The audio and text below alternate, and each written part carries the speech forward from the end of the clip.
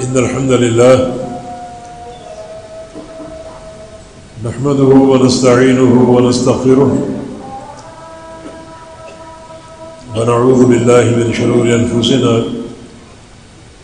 ومن سيئات أعمالنا من يهده الله فلا مضل له ومن يضلله فلا هادي له وأشهد أن لا إله إلا الله وحده لا شريك له وأشهد أن محمدًا عبده ورسوله يا أيها الذين آمنوا اتقوا الله حق تقاته ولا تموتن إلا وأنتم مسلمون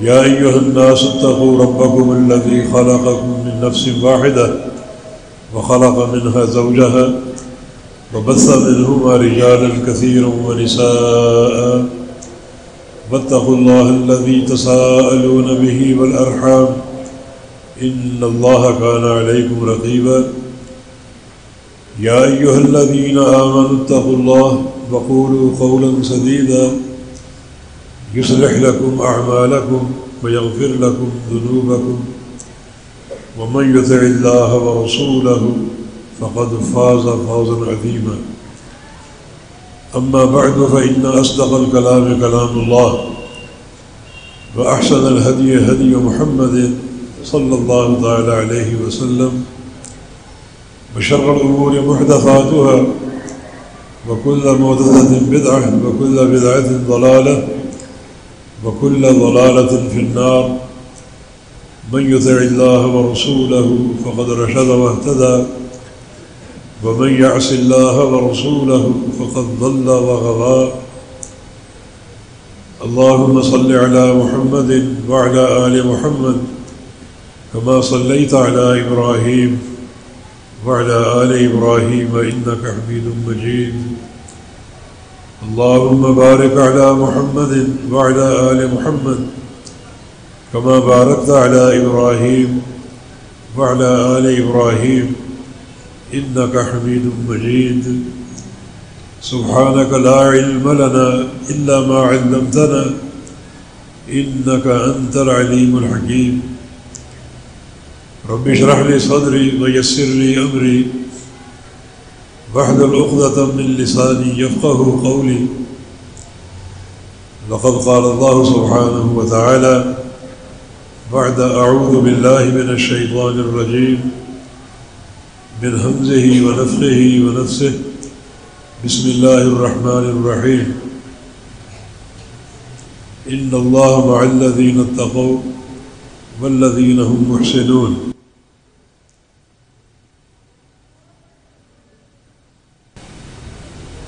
اس آیت مبارکہ میں اللہ رب العزت نے یہ خبر دی ہے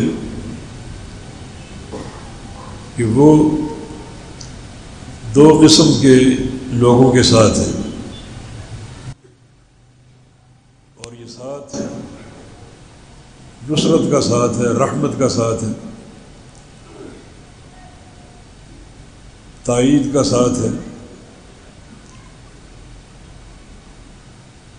محبت اور مہربانی کا ساتھ ہے۔ یہ دو قسم کے لوگ کون ہیں؟ مع الذین اتقوا، ایک وہ جو متقی ہوئے، پرہیزگار ہوئے، جنہوں نے گناہوں سے بیزاری اختیار کر لی اور گناہوں کے مقابلے میں ایک بہت ہی اونچی دیوار کھڑی کر لی کہ جسے عبور کر کے گناہ تک پہنچنا ناممکن ہے۔ جنہوں نے تقویٰ کو ایک ڈھال بنا لی ہے گناہوں کے مقابلے میں، اور جب بھی شیطان کسی گناہ کے ساتھ حملہ آور ہو تو اس ڈھال کو استعمال کر کے شیطان کو پسپا کر دے، شکست دے دے، اور منہج تقوی پر قائم رہیں، جو شرک سے بچیں، بدعت سے بچیں، دیگر جو گناہ ہیں کبائر اور صغائر ان سے کلی اجتناب کریں۔ اور یہ بھی تقویٰ ہے کہ اگر گناہ ہو جائے تو توبہ کو بالکل لیٹ نہ کریں، یہ بھی منہج تقویٰ میں شامل ہے۔ یہ وہ بندے ہیں جنہیں یہ شرف حاصل ہے کہ اللہ تعالیٰ ان کے ساتھ ہے، اور یہ ساتھ جسے بھی نصیب ہو جائے وہ انتہائی خوش نصیب، ایک ایسا بندہ بن جاتا ہے جو اللہ کا مقرب، اللہ کا محبوب اور مقبول ہوتا ہے۔ اس سے بھی بڑا ایک اور درجہ ہے، اور وہ احسان کا درجہ ہے۔ فرمایا کہ ان اللہ مع الذین اتقوا، اللہ رب العزت متقی بندوں کے ساتھ ہے، والذین هم محسنون، اور ان بندوں کے بھی ساتھ ہے جو محسن ہیں، احسان کرنے والے ہیں۔ احسان کا درجہ دین اسلام میں سب سے اونچا درجہ ہے۔ 3 درجات ہیں، ایک اسلام، دوسرا ایمان اور تیسرا احسان۔ حدیث جبریل بخاری مسلم کی حدیث ہے، جس میں جبریل علیہ السلام کے انسانی شکل میں آنے کا ذکر ہے۔ ان کی یہ آمد نبی علیہ السلام کے انتقال سے تقریباً 2 ماہ قبل ہوئی، اور آمد کا مقصد یہ تھا کہ صحابہ کرام کی موجودگی میں دین کی اہم باتیں لوگوں کے سامنے آ جائیں، اور وہ باتیں مشعل راہ ہیں۔ چنانچہ جبریل علیہ السلام نے پہلا سوال کیا کہ اخبرنی عن الاسلام، مجھے اسلام کے بارے میں بتائیے، اسلام کیا ہے، اسلام کی تعریف کیا ہے، اور اسلام سے کیا مراد ہے۔ جو اللہ کا فرمان ہے رضیت لکم الاسلام دینا، کہ میں نے بطور دین کے تمہارے لیے اسلام کو منتخب کر لیا ہے۔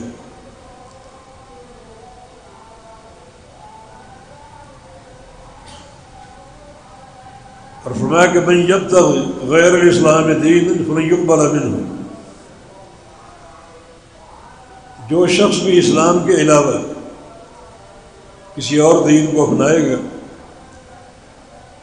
تو وہ اس سے ہرگز قبول نہ کیا جائے گا۔ تو پوچھا کہ اس اسلام سے کیا مراد ہے، کیا اس کی تعریف ہے، تاکہ بندھے ٹکے الفاظ میں صحابہ تک پیغام پہنچ جائے، اور صحابہ کے ذریعے قرن بعد قرن امت کے افراد تک یہ پیغام پہنچتا رہے۔ تو فرمایا الاسلام ان تشہد ان لا الہ الا اللہ وان محمد الرسول اللہ صلی اللہ علیہ وسلم وتقیم الصلاۃ وتؤتی الزکاۃ وتصوم رمضان وتحج البیت ان استطعت الیہ سبیلا۔ اسلام یہ ہے کہ گواہی دو اللہ کے سوا کوئی معبود نہیں ہے، ہر معبود باطل کا انکار کر دو اور اس امر کا اقرار اور اعتراف کر لو کہ سچا معبود ایک ہی ہے اور وہ اللہ رب العزت ہے، اس کے سوا کوئی معبود نہیں ہے، اور جو لوگوں نے بنا رکھے ہیں وہ سارے جھوٹے ہیں، سارے باطل ہیں۔ یہ گواہی دو، اس گواہی پر قائم ہو جاؤ۔ وَأَنَّ محمد الرسول اللہ، اور یہ بھی گواہی دو کہ محمد مصطفیٰ علیہ السلام اللہ کے رسول ہیں، جن کی اطاعت کرنا ہم پر فرض ہے، جن کے پیغام کو ماننا اور جن کے مشن کو قبول کرنا ہم پر فرض ہے۔ ان دونوں کو شہادتین بولتے ہیں، دو گواہیاں۔ یہ دو گواہیاں اس کائنات کی سب سے بڑی گواہیاں ہیں، اللہ تعالیٰ کی توحید کی گواہی اور محمد مصطفیٰ علیہ السلام کی رسالت کی گواہی۔ ضروری ہے کہ ان گواہیوں کی ان کو پہچان ہو کہ توحید کی گواہی یہ ہے کہ ایک اللہ ہی معبود حق ہے اور باقی سارے معبود باطل ہیں، اور آپ صلی اللہ علیہ وسلم کی رسالت کی گواہی کا معنی یہ ہے کہ اس زمین کی پشت پر اب آپ ہی ہیں جن کا پیغام چلے گا، جن کا سکہ چلے گا، کوئی اور لائق اتباع نہیں ہے، صرف محمد مصطفیٰ علیہ السلام ہی لائق اتباع ہیں۔ اور ساتھ ساتھ متقین الصلاۃ، نماز قائم کرو، وتؤتی الزکاۃ، اور زکوٰۃ دو، وتصوم رمضان، رمضان کے روزے رکھو، وتحج البیت، اور حج بیت اللہ کرو، ان استطعت الیہ سبیلا، اگر تمہارے پاس طاقت ہو، زاد راہ ہو، نفقہ ہو، تو حج بیت اللہ تم پر فرض ہے۔ یہ آپ نے اسلام کی تعریف کی کہ اسلام ان 5 بنیادوں کے مجموعے کا نام ہے۔ جبریل امین نے فرمایا کہ صدقت، سچ کہا آپ نے۔ صحابہ کہتے ہیں کہ فعجبنا، ہمیں تعجب ہوا، یسألہ و یصدقہ، کہ سوال بھی کر رہا ہے اور جواب کی تصدیق بھی کر رہا ہے، سائل بھی ہے اور مصدق بھی ہے۔ ان کی آمد ایک معلمہ تھی۔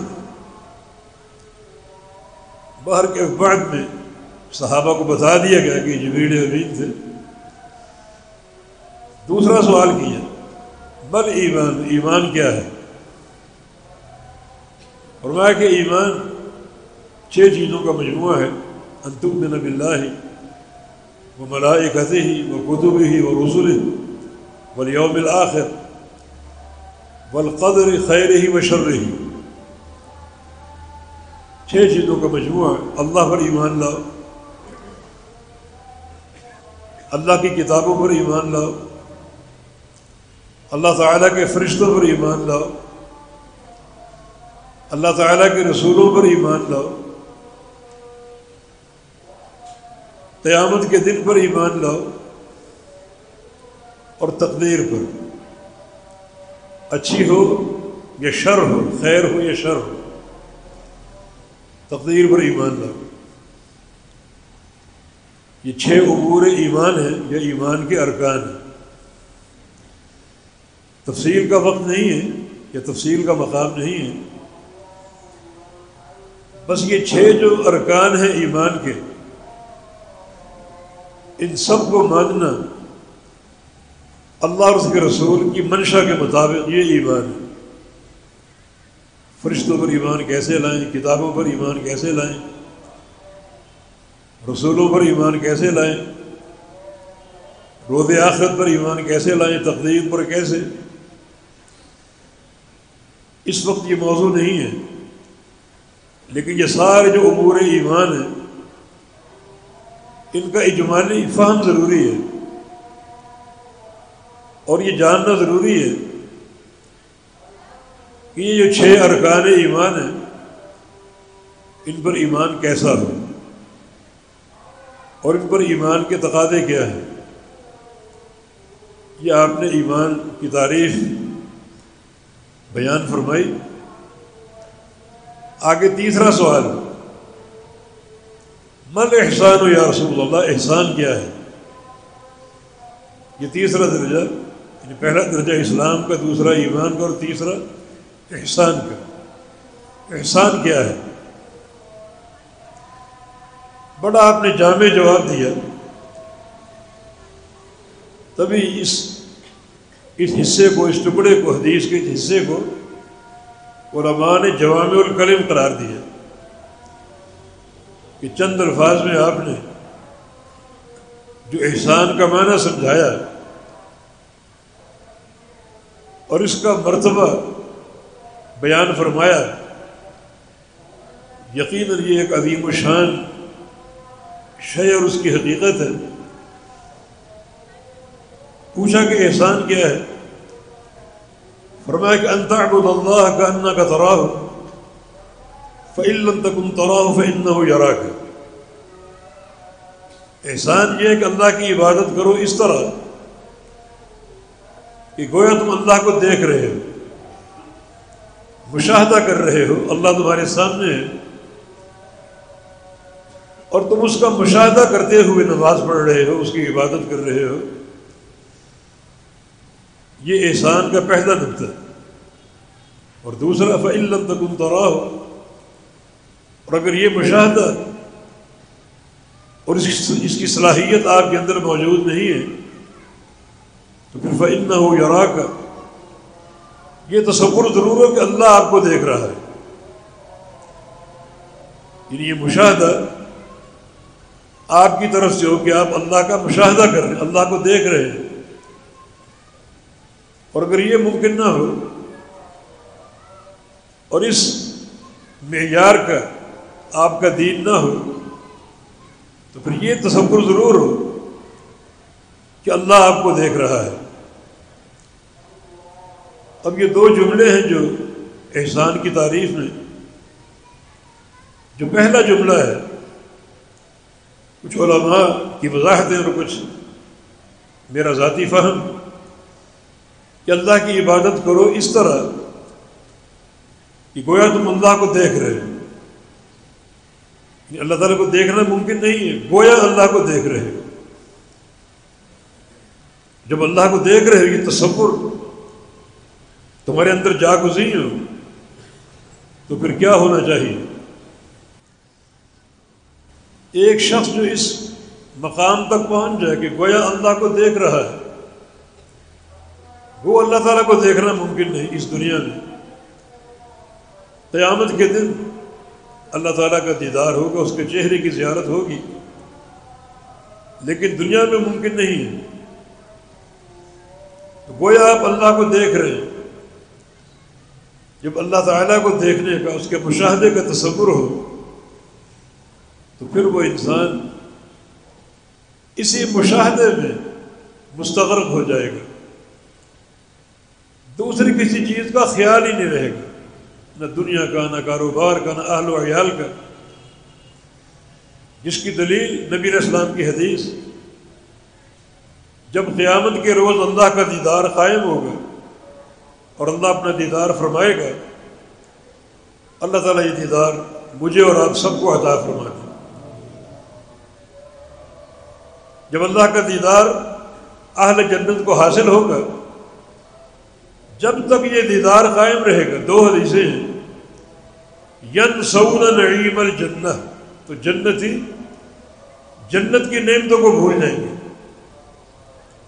اس وقت ایک ہی عالم ہوگا اور وہ اللہ تعالیٰ کا مشاہدہ اور اس کے چہرے کا دیدار، دوسری نہ کوئی سوچ ہوگی، حتیٰ کہ جنت کی یہ عالی شان نعمتیں، حور و قصور ہیں، جنت کی نہریں، جنت کے میوے، طرح طرح کی نعمتیں، سب کو فراموش کر بیٹھے۔ اور ایک اور حدیث میں لا يلتفتون الى شيء من نعيم الجنة ما داموا ينظرون الیہ، جب تک جنتی اللہ تعالیٰ کے چہرے کا دیدار حاصل کر رہے ہوں گے، جب تک یہ دیدار قائم رہے گا تو جنت کی کسی نعمت کی طرف جھانک کر نہیں دیکھیں گے۔ اس مشاہدے میں اس ایک ہی حقیقت سامنے ہوگی، اور وہ اللہ تعالیٰ کا دیدار ہے، اللہ تعالیٰ کو دیکھنا۔ عبادت میں یہ تصور پیش کیا گیا، ان تعبد اللہ کأنک تراہ، اللہ تعالیٰ کی عبادت کرو اس تصور کے ساتھ کہ گویا تم اللہ کو دیکھ رہے ہو۔ اللہ تعالیٰ کے دیدار کی صورت میں جنتی جنت کو بھول جائیں گے، جنت کی نعمتوں کو بھول جائیں گے، جنت کے محلات کو، اپنی حوروں کو بھول جائیں گے۔ تو اس کے مقابلے میں دنیا کی کیا حیثیت ہے؟ کأنک تراہ، گویا تم اللہ کو دیکھ رہے ہو۔ تو ایسا پھر بن جاؤ کہ دنیا کی کسی چیز کی طرف دھیان نہ ہو، توجہ نہ ہو، کوئی خیال باقی نہ رہے، کوئی التفات نہ رہے، سب کچھ بھول جائے، صرف اللہ آپ کے سامنے ہو، اسی کی یاد، اسی کا تصور، اور اسی تصور میں منہمک رہنا، یہ کیفیت اختیار کرنا۔ یہ درجہ بہت اونچا ہے، اور بہت کم لوگوں کو اس درجے تک رسائی ہوتی ہے۔ سب سے اونچا درجہ یہی ہے احسان کا، کہ جو بھی اعمال اطاعت ہیں، جو بھی عبادات ہیں، ان کی انجام دہی جو ہے وہ اس تصور کے ساتھ کرو کہ گویا تم انجام دہی کے دوران اللہ کو دیکھ رہے ہو۔ مانا وہ عمل اللہ کے لیے خالص بن جائے، کسی طرف دھیان نہ ہو، کسی طرف توجہ نہ ہو، نہ دنیا کی طرف، نہ دنیا کی چوکھلیوں کی طرف، نہ کوئی ریاکاری کا شائبہ ہو، صرف اللہ ہی سامنے ہے۔ اس تصور میں کھو جاؤ اور باقی ہر شے کو فراموش کر دو۔ تو یہ عبادت بڑی عالی شان ہوتی، بڑی قیمتی ہوتی۔ اللہ اس بندے سے راضی ہوتا ہے جو بندہ صرف اللہ کے لیے نیکی انجام دے، اس میں کوئی دنیا کی شہرت مقصود نہ ہو، ریاکاری مقصود نہ ہو، دنیا کو دکھانا مقصود نہ ہو، وہ عمل اللہ کے لیے صرف اللہ دیکھے۔ اس کی خوشی اور اس کی محبت اور اس کی رضا کا عالم کیا ہوگا؟ وہ صحیح بخاری کی اس حدیث سے آپ جان لیجئے، من تصدق بصدقۃ من کسب طیب، کہ من تصدق بتمرۃ، جو بندہ ایک کھجور صدقہ دے دے، کھجور کے صدقے میں ریاکاری کا امکان ہی نہیں ہوتا۔ ریاکاری تب بنتی ہے کہ جناب میری قربانی کا جمع 1 کروڑ روپے کا، اب پریس آ رہے، تصویریں چھپ رہی، ٹینٹ آپ نے لگائے ہوئے، دنیا اس کو دیکھنے آ رہی، یہ ریاکاری بن گئی۔ ایک کھجور کی ریاکاری کیا ہوگی؟ مگر بندے کے پاس تو کھجور ہی تھی، کسی غریب کو، کسی مسکین کو دے دی۔ اب اللہ کی خوشی کا عالم کیا ہے؟ اللہ اس کھجور کی طرف قبول نہیں کرے گا، یجعلها فی یمینہ، اپنے دائیں ہاتھ میں اس کھجور کو پکڑ لے گا، لے لے گا کہ میرے بندے نے یہ کھجور مجھے دی ہے، میرے لیے خرچ کی ہے، کوئی اتنا بڑا مال نہیں۔ اس سے اندازہ کریں کہ اگر اس سے بڑا مال آپ اخلاص کے ساتھ دے دیں کہ آپ کا نام تک نہ آئے، بقیہ عبادات کے انجام دہی بھی اخلاص کے ساتھ کر لیں کہ دنیا کو کانوں کان خبر نہ ہو، صرف اللہ دیکھے، اللہ تعالیٰ اس عمل پر نظر رکھے، تو یقیناً وہ کتنا بڑا شرف ہوگا، جبکہ کھجور ایک معمولی سی شے، اللہ اس کو دائیں ہاتھ میں لے لے گا اور اس کو پالنا شروع کر دے گا. یربیھا کما یربی احدکم فلوہ، جیسے تم لوگ اپنی گھوڑے جانور کے بچے کو پالتے ہو، گھوڑے کو یا اونٹ کو، گائے بھینس کو یا بکری کو پالتے ہو اور وہ آہستہ آہستہ بڑھتا ہے، اسی طرح کھجور بھی بڑھے گی آہستہ آہستہ. اور حتیٰ تصیر مثل جبل، جب قیامت قائم ہوگی بندہ اپنے حسنات کے میزان کی طرف جائے گا، ترازو جہاں اعمال تولے جائیں گے، جو حساب کی آخری سٹیج ہے، جہاں سے جنت اور جہنم کے قافلے روانہ ہوں گے اور آگے پل صراط ہے، وہاں بندہ یہ دیکھے گا اس کی کھجور ایک پہاڑ بن چکی. بعض حدیث میں احد پہاڑ کا ذکر ہے، 6-7 میل کے طول و عرض میں پھیلا ہوا بڑا پہاڑ. یہ حدیث اس بات کی دلیل ہے کہ بندہ اگر مخلص ہو، عمل کرتے ہوئے کھو جائے، ریاکاری سے دور ہو، یہ دنیا کی شہرت، نمود و نمائش، اس سے کٹ جائے، اللہ کے ساتھ جڑ جائے اس نیکی کرتے ہوئے، کیا اللہ کی خوشی کا عالم، کیا اس کی رضا کا عالم کہ اللہ باقاعدہ وہ کھجور اپنے ہاتھ میں لے لیتا ہے، اپنے دائیں ہاتھ میں، اور اس کو صرف قبول ہی نہیں کرتا، پالتا ہے، بڑھاتا ہے. قیامت تک کھجور پلتی رہے گی اور بڑھتی رہے گی، حتیٰ کہ جب قیامت قائم ہوگی صدیوں یہ بڑھتی کھجور اور پہاڑ بن چکی ہوگی. یہ منزل ہے اخلاص کی، احسان کی، ان تعبد اللہ کأنک تراہ، کہ اللہ کی عبادت کرو گویا تم اللہ کو دیکھ رہے ہو. جب اس کی رؤیت کا تصور ہو تو بندہ ہر چیز کو فراموش کر دیتا ہے.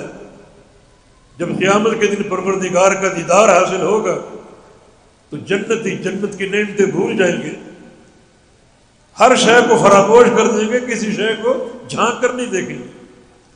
ایسے بن جاؤ. یہ تعلیم گویا اس مقام پر دی گئی. یہ احسان کا درجہ ہے. سلف صالحین سے ان بہت واقعات منقول ہیں. جناب عبداللہ بن زبیر رضی اللہ عنہ، اللہ کے پیغمبر کے صحابی، جب مدینہ میں فتنہ بھڑکا اور اپنے گھر میں یہ محظور ہو گئے، نظر بند ہو گئے، اور باہر سے باغی پتھر مار رہے ہیں. یہ باقاعدہ اپنے گھر کے صحن میں نماز ادا کرتے تھے، پتھروں سے بالکل لا تعلق، پتھر برس رہے ہیں، صحن پہ گر رہے ہیں، ان کی کوئی توجہ ہی نہیں ہوتی، وہ لگے نہ لگے اس طرح کوئی دھیان نہیں ہوتا تھا. اور ان کے بیٹے عروہ بن زبیر، پوتے ان کے عروہ بن زبیر، بھائی ان کے، ان کی ٹانگ کاٹنی پڑی کسی مرض کی بنا پر، زہر سرایت کرتا جا رہا تھا.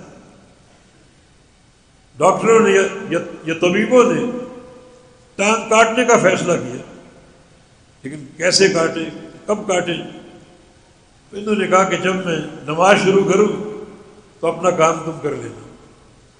نماز شروع کی اور ٹانگ کاٹنے کا عمل شروع کیا گیا، اور وہ ٹانگ کٹ گئی اور ان کو احساس تک نہ ہوا. کأنک تراہ، رب تعالیٰ کو دیکھ رہے ہیں، ہر شے فراموش کر بیٹھے، نہ کسی تکلیف کا احساس، حتیٰ کہ سلام پھیر کر پوچھا کہ اپنا کام آپ کر چکے؟ جی کر چکے. ٹانگ منگوائی اپنی دیکھنے کے لیے اور اس کو اپنے ہاتھ میں لے لیا اور کہا کہ تم مجھ سے جدا ہو چکی ہے، لیکن تمہیں ایک کام قیامت کے دن کرنا پڑے گا، میرے حق میں گواہی دینی پڑے گی کہ تجھ پر چل کر میں کبھی کسی گناہ کے مقام پر نہیں گیا، کسی معصیت کے مقام پر نہیں گیا. یہ ٹانگیں جب بھی چلی، یہ پاؤں جب بھی آگے بڑھے تو نیکیوں کی طرف، مسجد کی طرف، علماء کی طرف، تاکہ ان سے علم حاصل کیا جائے، اعمال صالحہ کی طرف. تو گواہی دینا قیامت کے دن کہ میں تجھ پر چل کر کبھی کسی معصیت کے مقام پر نہیں گیا. یہ سلف صالحین کی سیرت ہے. سلف صالحین کا یہ تعلق باللہ کأنک تراہ پر عمل ان کا نبی علیہ السلام کے ایک جہادی لشکر میں وہ 2 صحابہ کا پہرا، ابو داؤد کی حدیث ہے، معروف ہے کہ تم نے پہرا دینا۔ اب دونوں پہرے کے مقام پر آ گئے، دونوں میں ایک چیز طے ہوئی کہ میں پہلے پہرا دیتا ہوں اور آپ سو جائیں، اور پھر میں سو جاؤں گا، آپ پہرا دیں۔ ساتھی سو گئے اور یہ پہرے پر کھڑے ہو گئے۔ بہت ہی اطمینان تھا، اور اسلام اپنی قوت اور شباب پر تھا۔ سوچا کہ میں نفل شروع کر دوں، نفل پڑھنے شروع کر دیے، مگر ایک دشمن تعاقب میں تھا۔ اسے اندھیرے میں ان کا جسم نظر آ رہا تھا، جسم یعنی ساکت کھڑا ہے، تو اس نے تیر برسا کر چیک کیا، دوسرا تیر، تیسرا تیر، حتیٰ کہ تیر لگتے رہے، لہو لہان ہو گئے۔ پھر نماز پوری کی، اپنے ساتھی کو جگایا اور کہا یہاں کوئی دشمن ہے۔ جب دیکھا تو تیروں کی بچھاڑ کی جسم پر تھی، تو بھائی آپ نے پہلے کیوں نہ جگا دیا؟ کہا قرآن کی ایک سورت کی تلاوت کر رہا تھا، اسے کاٹنا میرے لیے ممکن نہ تھا کہ اسے کاٹ کر میں اپنی اس تکلیف کو دیکھوں، تکلیف کا احساس ہی نہیں۔ اس طرح ایک تعلق باللہ بنا رکھا ہے، اللہ تعالیٰ کی عبادت میں اللہ تعالیٰ کی طرف توجہ اور پورا دھیان، دنیا سے کٹ جانا، نہ کسی خوشی کا احساس، نہ کسی تکلیف کا احساس۔ تو یہ سلف صالحین اور ان کا وتیرہ امام بخاری رحمہ اللہ درس حدیث دے رہے تھے، ان کی قمیض کے اندر ایک بھیڑ داخل ہو گئی، جگہ جگہ وہ کاٹ رہی ہے، مگر درس حدیث بند نہیں کیا، بلکہ وہ جاری رکھا۔ جب درس ختم ہوا پھر اپنے شاگردوں سے کہا کہ ذرا دیکھو یہ ہماری کمر پہ کیا ہے۔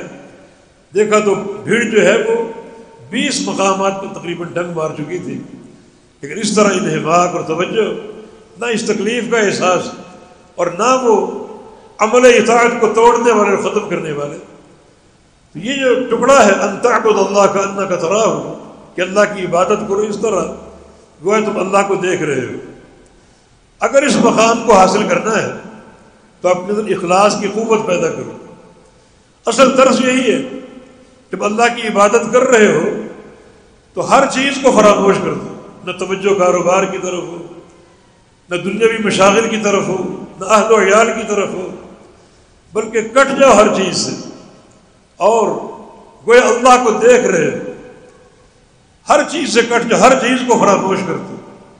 ان تعبد اللہ کانک تراہ، یہ حقیقی احسان ہے۔ اور اگر یہ اسٹیج نہ ہو فإن لم تكن تراه فإنه يراك، تو پھر یہ ہو کہ اللہ تجھے دیکھ رہا ہے۔ اور یقیناً جب یہ تصور بھی ہو کہ اللہ مجھے دیکھ رہا ہے تو انسان کوئی کوتاہی نہیں کرے گا، کوئی کوتاہی کا تصور نہیں کر سکے گا۔ جیسے آپ کسی مل میں ملازم ہو اور مل کا آنر آپ کے سر پہ کھڑا ہو، آپ کو دیکھ رہا ہو، آپ کے کام کو دیکھ رہا ہو، تو آپ کسی سستی کا مظاہرہ کریں گے؟ اپنے کام میں کوئی نقص لائیں گے، کوئی خرابی لائیں گے؟ نہیں، پورے دھیان اور توجہ سے کام کریں گے تاکہ کام میں کوئی کمی نہ رہ جائے۔ تو اللہ تعالیٰ دیکھ رہا ہے، یہ تصور اگر موجود ہے تو ایک انسان اپنی اس عبادت کو بطریق احسن انجام دے گا کہ کوئی کمی نہ رہے، میرا رب مجھے دیکھ رہا ہے۔ دونوں تصور جو ہیں یہ ان کو اپنانے والے لوگ بہت کم ہیں۔ اللہ کو دیکھ رہے ہیں، اللہ آپ کو دیکھ رہے ہیں، دونوں بڑے عظیم الشان تصور ہیں، اور دونوں عبادت کے کمال کا مظہر۔ یہ فکر اگر بندے کے اندر پیدا ہو جائے تو اس کی عبادت کو کمال حاصل ہو جائے، اور اللہ ہر وقت دیکھ رہا ہے، یہ تصور اگر ہر وقت موجود ہو تو پھر بندہ معصیت کا سوچ ہی نہیں سکتا کہ اللہ دیکھ رہا ہے، اللہ دیکھ رہا ہے۔ اللہ تعالیٰ کے دیکھنے کے تصور کو سامنے رکھے تو کسی گناہ کا احساس تک نہیں آئے گا۔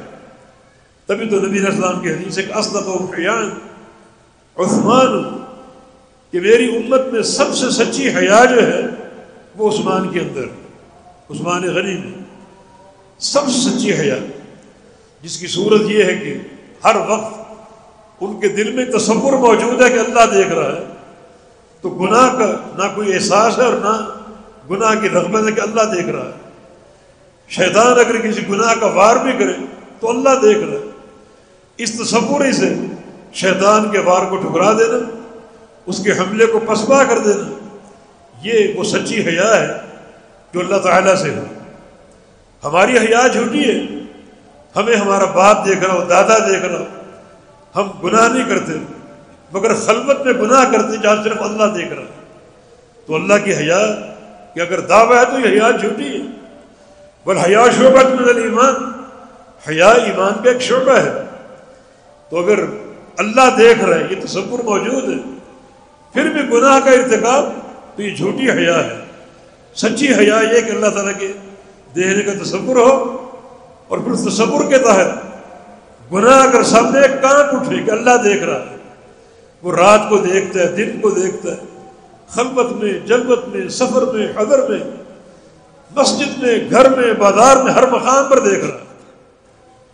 اور اللہ کا دیکھنا اس میں ایک اور زبردست تنبیہ بھی ہے کہ اللہ تمہیں دیکھ رہا ہے. اللہ کی نظر صرف انسان کے ظاہر پر نہیں ہوتی بلکہ انسان کے باطن پر بھی ہوتی ہے. جب وہ ایک انسان کو دیکھ رہا ہے تو مانا اس کو دیکھ رہا ہے، اس کی آنکھوں کو، کانوں کو، اس کے ہاتھوں کو، ٹانگوں کو، اور اس کے اندر اس کے دل کو، ہر چیز کو دیکھ رہا ہے، ہر چیز کو. تو پھر ایک عبادت کرنے والا ایک تو سراسر اخلاص کے ساتھ عبادت کرے، اور جو اپنا اندر کا معاملہ ہے، جو قلبی کیفیت ہے، اسے اللہ تعالیٰ کی اطاعت پر قائم رکھنے کی کوشش کرے. کیونکہ اس تعلق سے قیامت کا بڑا کڑا حساب ہے. یعنی قیامت کو اعمال ظاہرہ تو پیش ہوں گے، لیکن ساتھ ساتھ حصے و ما فی الصدور، جو انسان کے دل کے اندر راز ہیں وہ بھی نکالے جائیں گے اور کھولے جائیں گے. اس دل میں کیسی کیسی قدورتیں تھیں، حسد تھا، بغض تھا، وہ تم نے دنیا میں ظاہر نہیں کیا مگر قیامت کے دن یہ کھولا جائے گا. کبر ہے اور یہ منفی کیفیتیں، دل کے امراض، یہ کھولے جائیں گے. یہ بھی معصیت کے زمرے میں ہوں گے. اور اللہ ہر چیز دیکھ رہا ہے، کسی شے سے غافل نہیں.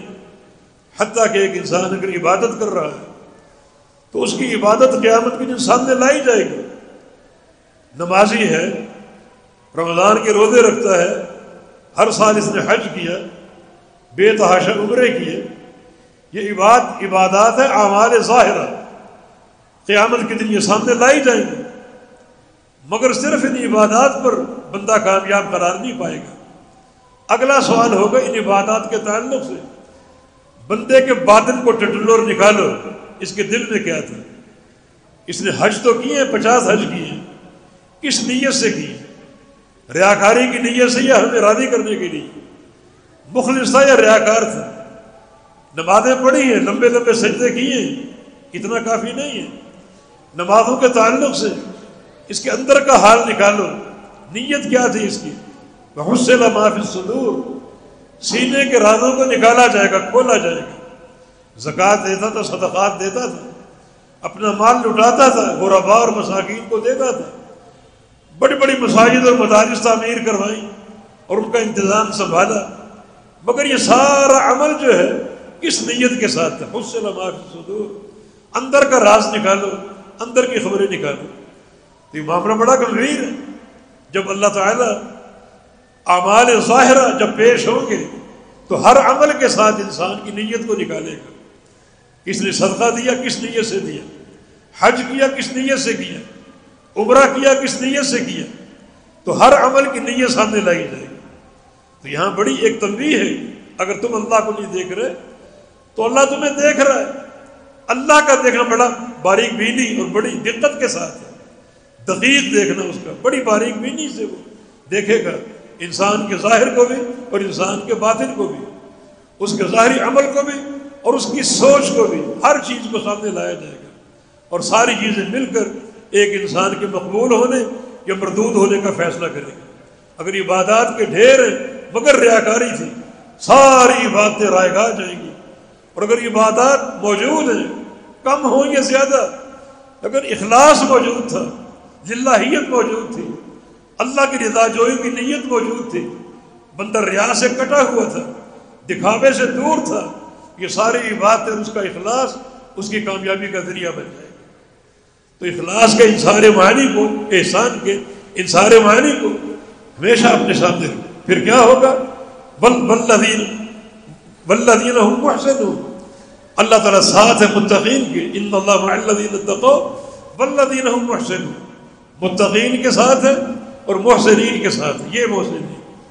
اور پھر بعض مقام واللہ یحب المحسنین، اللہ تعالیٰ محسن بندوں سے محبت کرتا ہے۔ اور ایک مقام سورہ رحمان میں هل جزاء الاحسان الا الاحسان فبأي آلاء ربكما تكذبان، احسان کا بدلہ احسان ہے۔ یہ بندہ اگر دنیا میں احسان کا مظاہرہ کرتا ہے ان قواعد کے ساتھ جو بیان ہوئے حدیث جبریل میں، احسان کا مظاہرہ کرتا ہے تو اس کا بدلہ اللہ کے یہاں احسان ہے۔ بندے کا احسان اور اللہ کا احسان کو نسبت ہے، کوئی مقابلہ ہے کوئی؟ یہ بندے کا احسان تو اللہ کے احسان کے مقابلے میں ایک ذرے کا اربواں حصہ بھی نہیں ہو سکتا۔ وہ اس کی کیا حقیقت مگر اللہ تعالیٰ کا، اللہ تعالیٰ کی محبت دیکھو بندے کے ساتھ، کہ اللہ تعالیٰ نے بندے کے احسان کے ساتھ اپنے احسان کا ذکر کیا کہ بندہ اگر دنیا میں احسان اپنائے گا تو اس کا بدلہ میرے ہاں احسان کی صورت میں۔ پھر اللہ کا احسان کیا ہوگا، اس کی نعمتوں کا عالم کیا ہوگا، اس کی محبت اور قربتوں کا عالم کیا ہوگا، قیامت کے احسانات اور قیامت کی نعمتیں کیا ان کا ذکر کریں اور کیا ان کا بیان کریں، وہ تو ہماری فکری حدود سے بہت اونچے، بہت اونچے۔